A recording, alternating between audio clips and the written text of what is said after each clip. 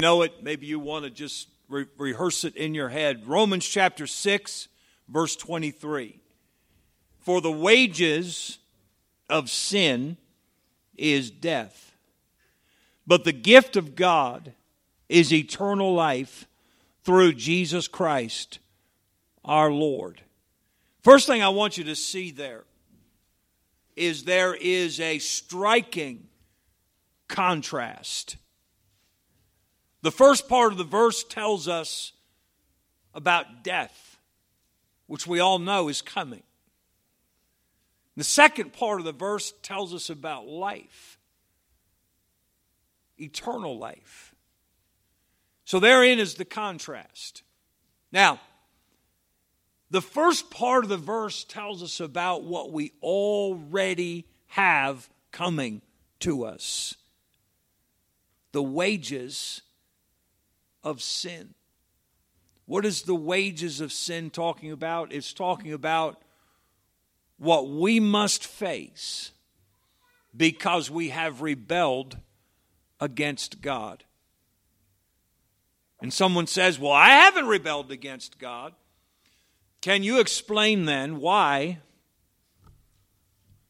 God made a bird to fly and the bird flies, but He made you to tell the truth, and nobody had to teach you how to lie. You just know how to do it. The bird is doing what he was made to do, but you are not. Say, well, I tell the truth most of the time. If you were not in rebellion against God, you wouldn't even know how to tell a lie. Can you tell me why God made all mothers in creation, I'm talking about all animal mothers, to nurture their little babies, and nobody has to teach them how to do it. They just know by instinct what to do. Thousands of years after creation, they still know what to do. And yet God made us to love. But take a look around this world we're living in. It's filled with hate. See, the mothers in nature, the mother deer, the mother horse, you just pick the species. Mothers know and do what they were made to do. But you and I were made to love, and we hate.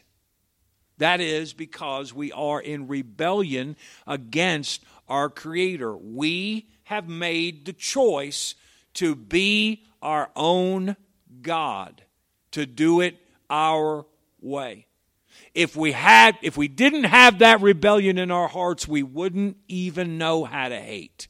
And you go right down the list of the 10 Commandments. These are the things that God made us to do. And by nature, we do the opposite because we are in rebellion against God. And that is called sin. And the wages or the payment for sin is death. Every kind of death. Death is simply the absence of life. You pull a leaf off of a tree, or that Christmas tree that you've got in the living room that you're just hoping that there's still some needles left on it by New Year's.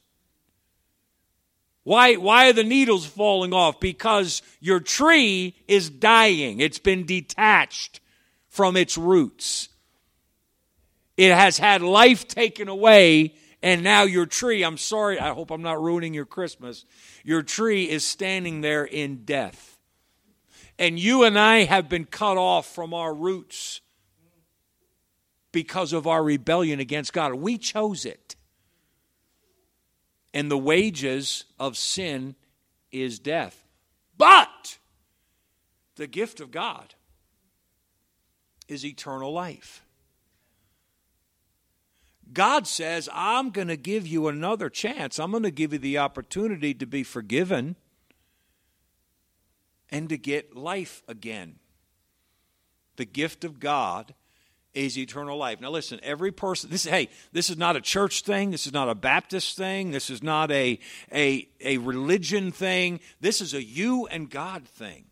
And nobody's exempted. Doesn't matter what your background or what you call yourself, or you say, yeah, well, I grew up late. Doesn't matter. We're talking about fact here. We're talking about you and God. You are either living under the wages of sin, or you have accepted the gift of God, eternal life. There's no other option. And that's really what the message of Christmas is all about. The gift of God is eternal life through Jesus Christ our Lord. Let me tell you quickly some things about a gift. First of all, a gift costs the giver, not the receiver. I hope that nobody this Christmas is going to have someone hand you a gift and right before you take it say, that'll be $10, please. Because guess what? At that moment it ceases to be a gift. A gift costs the giver. What an amazing thing that you could or would be able to unwrap a gift, and right away you look at it and you say, I can't believe they spent this much money on me. Now, we shouldn't think those things, but we do. Where in the world did they get that? So someone went out and spent $100, $200, $300, $400, and I'm pulling off a bow and some paper, and it costs me nothing. A gift costs the giver, not the receiver. Listen, God gave His most prized possession. Only one time in the history of the universe did God Almighty become a man. And that was in the person of Jesus Christ. Now, He should have, by right, come to this earth to be a king. He should, by right, have come to this earth to be adored.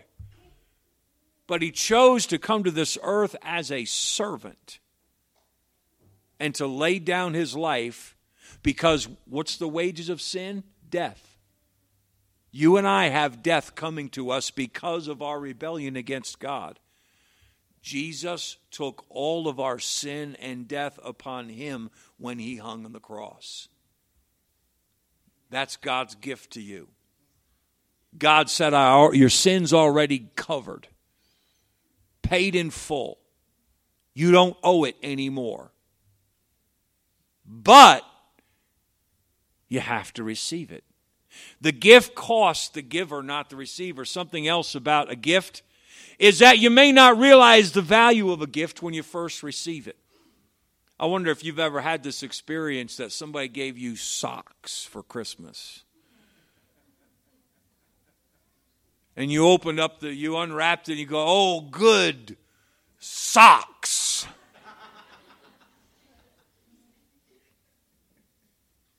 That wasn't anywhere on your list.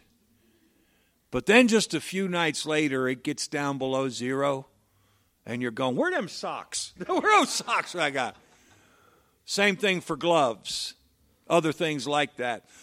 You may not realize the value of a gift when you first receive it. In fact, you may have gotten some gifts in your life that you felt like, what's this for? What do I need it for? And then you lived a little longer and you found out, wow, this is actually a very valuable thing.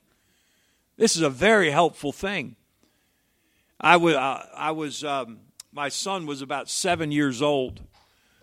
And at the time, I was pastoring, and I was just picking up whatever side jobs I could to help pay the bills. And so I was delivering newspapers one year. Like I said, my son was about 7.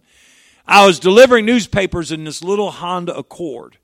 And my route was in Lake Carmel, very hilly, very curvy.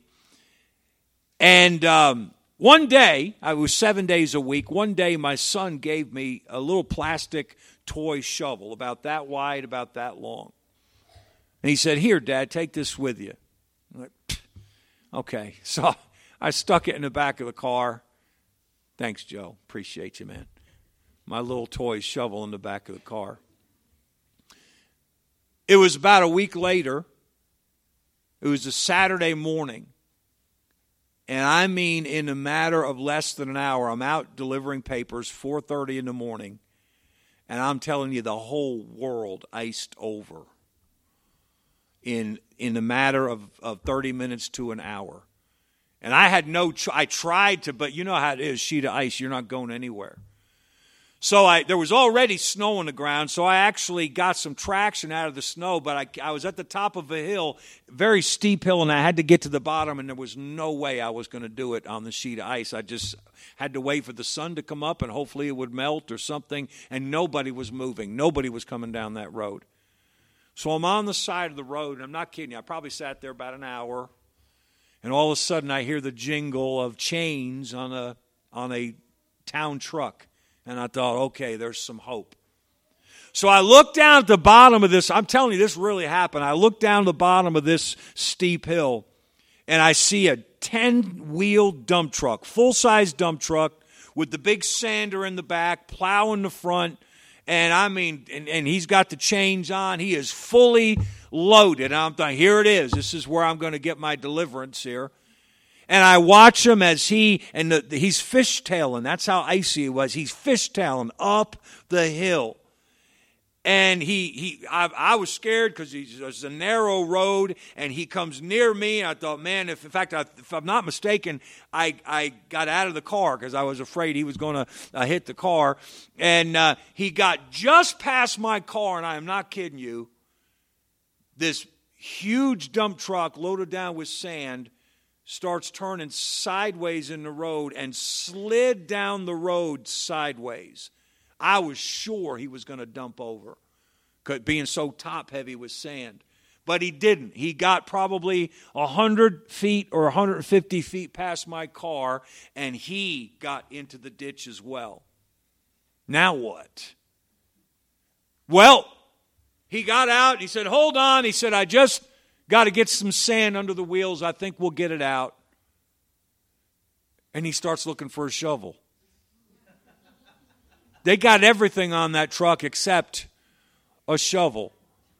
And he hollers up to me. He said, you wouldn't happen to have a shovel in your car, would you? And I said, no. He said, even a toy shovel. Even a toy shovel, anything. And that's when the light went off. Yeah, I do. It was so icy. I went to the back of the car. I pulled the shovel out, and I slid it down the road to him. And he got it. He got up in the back of the truck, and he started using that toy shovel. That toy shovel got that truck out of it, and it eventually got me out of it and got me home. See, when my son said, here, Dad, here's a shovel, I didn't realize the value of it. Today, if you have never received the gift of God, you probably don't value it yet like you should. In fact, many people who have received the gift of God, eternal life through Jesus Christ our Lord, don't value what they have. I tell you when we will value it. When we're standing face to face before God, and God says, who's paying for your sins? There's only two answers. Jesus already paid for them, or I'm going to have to pay for them myself. And the only way to pay for them yourself is eternal damnation, the wages of sin. And that's when you remember, I should have took the gift. But it's too late. It'll be too late to take the gift when you're standing before God. The Bible's very clear about that. A gift costs the giver, not the receiver. You may not receive the value of a gift when you first receive it. Last thing, you must choose to receive a gift before it can be yours. Jesus died for everybody in the world, but everybody in the world will not go to heaven. Only those who receive the gift. Only those who receive the gift. If you're here today and you know you have never received it, and the gift is Jesus Christ, by the way. It's Jesus Christ. It's saying yes to Jesus Christ.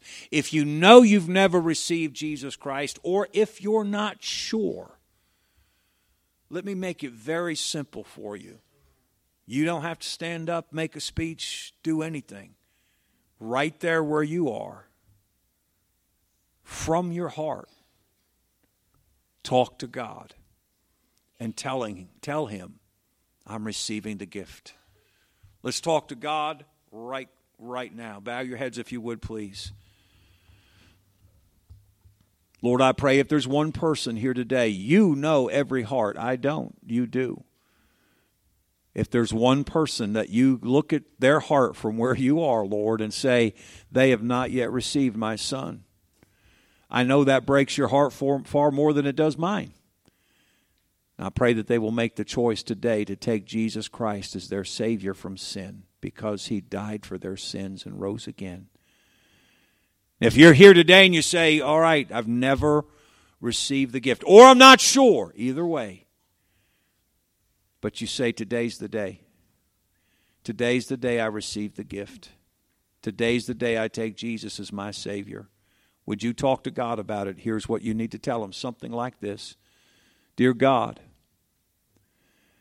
I know I've sinned against you, and I'm sorry. I'm ashamed of my sin. I want your salvation. I want your gift. I believe that Jesus is the Son of God. I believe that Jesus died on the cross for my sins. I believe that Jesus rose from the dead. Right now, I am receiving Jesus for myself. Jesus, come into my heart. Save my soul. Take me to heaven when I die. Help me to live for you. And you say, well, Pastor, it can't be that simple. Oh, the Bible is very, very clear. It's that simple. God wanted it to be that simple because He wants to forgive your sins. He wants to give you everlasting life.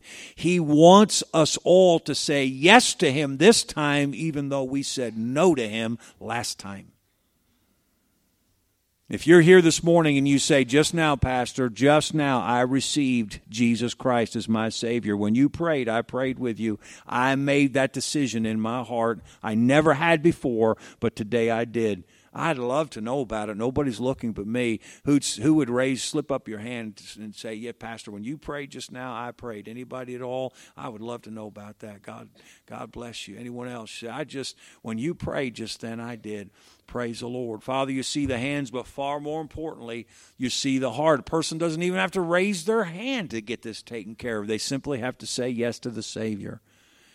And thank you for those who did.